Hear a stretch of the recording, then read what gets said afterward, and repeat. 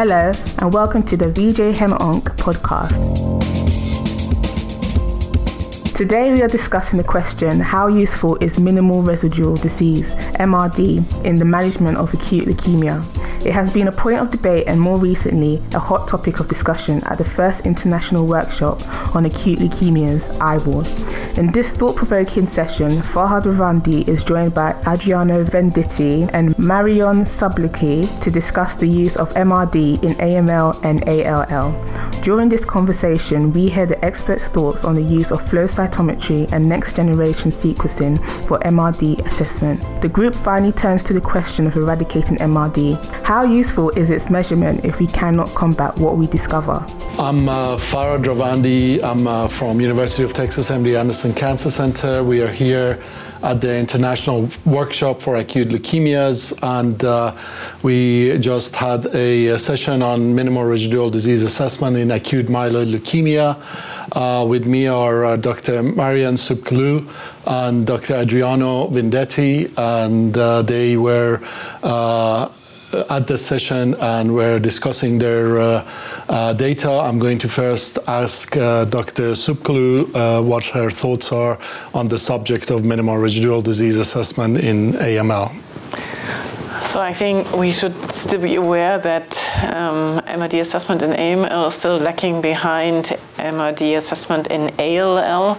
So we still have no harmonization and no standardization in either flow-based or molecular-based MRD assessment. And therefore, the trials that have been reported, their results, most of them are retrospective analysis, are very difficult to compare, and these are just still very early days. I think the ELN paper published in Blood is now giving a platform for harmonization and from comparison between different study groups and different trials. And clearly MRD positivity is a prognostic marker that has been shown consistently in most of the studies, and clearly is point for clinical trials for interventional studies.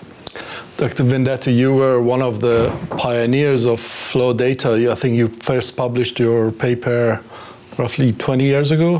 More or less. More or less. So what are your thoughts on flow cytometry versus other techniques that are being used for minimal residual disease assessment in AML? Well, flow cytometry was one of the leading techniques used together with molecular biology. I believe that we made some substantial improvement. For instance, the possibility to shift from 3-4 color assay to 10-12 color assays, and this can provide us with an improved sensitivity. Of course, flow cytometry does have a very strong competitor, such as NGS, for instance. But I believe that at the present time, NGS is as the same situation as flow. Even NGS still lacks standardization, harmonization. But I also think that we have to be realistic with regard to this point. We have so many different therapies. We have so many different molecular targets or phenotypic targets. So we need robust tests that are validated, but I'm not sure that we will come up with an harmonization. Now, flow cytometry is a lot more dependent on the person who is evaluating. Do you feel that NGS could be a more easily standardized assay to use in this setting, or do you think they can be equivalent? Clearly, flow is more person-dependent on the evaluation, so there are different strategies to overcome that. First of all, samples are just sent to a centralized lab, and thereby overcoming, so we have sort of one team to evaluate it. Or there are strategies that you only do the wet lab, the measurement, decentralized, but then the files are just going to a centralized lab. So that would be a strategy to overcome the subjectivity of the assessment. And clearly you can make sort of trained centers, maybe 4, or depending on the size of the country. But there is, in molecular diagnostics, NGS, a more objective form, but I think the difficulty is going to be the threshold, and that's going to be very difficult with NGS, and it's going to be treatment related. What threshold is going to be relevant? So I think there's still a lot of work also for NGS. And also we've seen some mutations who can persist in remission and be not predictive of relapse. Right.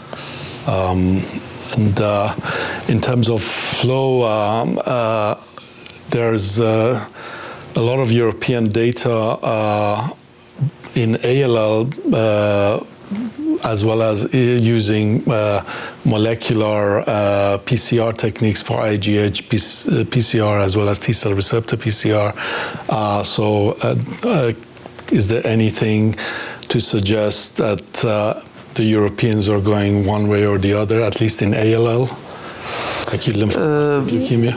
Well, perhaps yes, at least in ALL. Actually, the main protocols, although assessing MRD even by flow, but as a matter of fact, are PCR-based, especially when it comes to make clinical decision.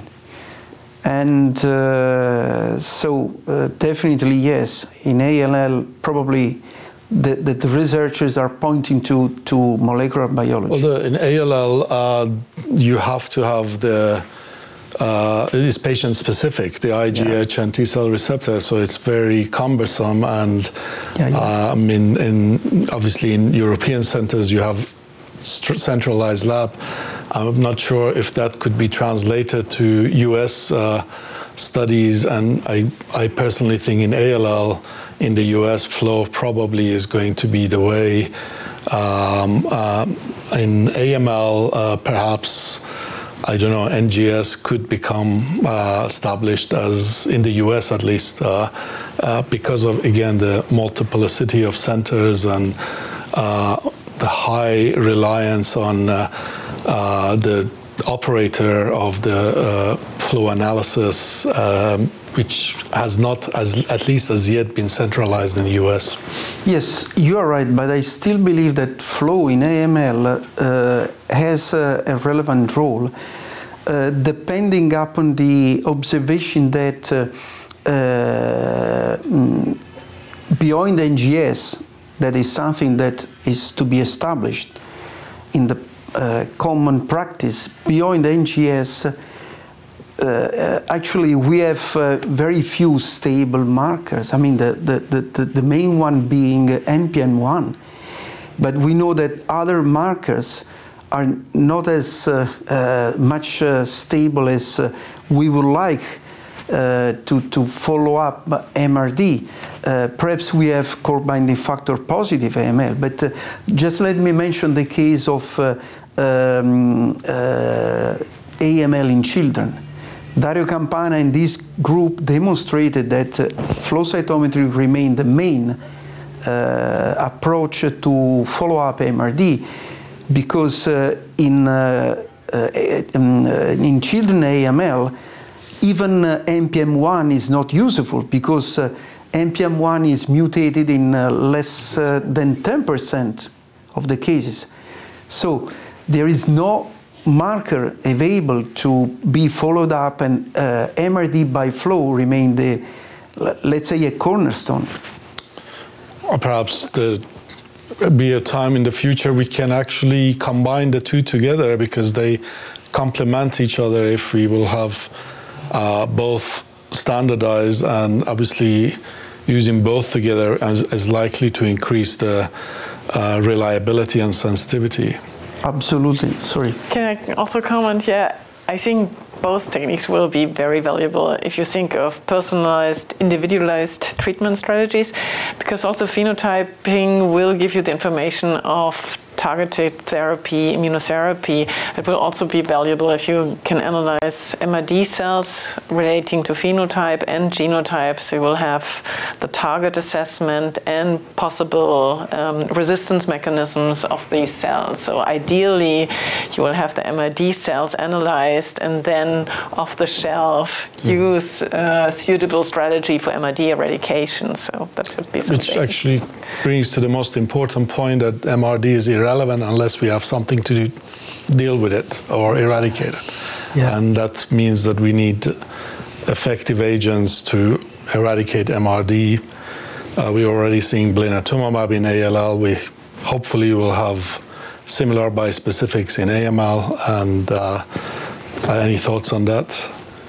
Well, we have the renovated role of GO. GO is a possibility, yes. We have other monoclonal antibodies on their way. So are you using GO for MRD eradication? Well, in the next GMEMA trial, we are planning to use GO to reduce MRD, but not before transplant because of concern of VOD, but adding a GO in induction and consolidation therapy, and to check whether by adding GO the level of MRD can be reduced even further. Well, look, I mean, one could argue that if you use a very small dose of GO, if it can be shown to be effective to convert an MRD positive to MRD negative, it could be relatively safe for transplant if you are using a dose like 3 milligrams per meter squared or a very tiny dose, essentially. Yes, but there are data suggesting that a small sequential dose of 3 milligram per square meter, for instance, the same schedule that was used in the Alpha study, 3 milligram per square meter on day 1, 4, and 7. Well, this schedule is quite effective in decreasing the level of MRD. This was demonstrated by checking the number of NPM1 copy transcript. Okay. And I think MRD is an ideal setting for immunotherapeutic approaches. So, I mean, we've learned already from Blin, as you said, that it's most effective in the MRD setting. So I think the study that was published by Platzbecker on azacitidine, which is also immune modulating drug, increasing leukemia-associated antigens, modulating T-cell responses, might be something that's worth continuing, maybe even in combination with other drugs, and then clearly T-cell engagers might be something that's really suitable if you have still a functional T-cell compartment that might be useful in this setting. Well, I think that was a very interesting session on minimal residual disease. I think not just from this session, but from the entire day's talk, it's clear that minimal residual disease assessment is important in acute leukemias, and obviously there's a lot of interest in developing agents in this setting, and as we all know, there are potential therapeutic-based strategies that are in development. So what do you think? Is MRD a useful measurement for acute leukemia? Find us on Twitter and get involved with the conversation on our page @VJHemOnc. And be sure to keep up to date with all the latest HemOnc news, including cutting-edge content straight from IWOL 2018. Don't forget to subscribe to us at vjhemonc.com.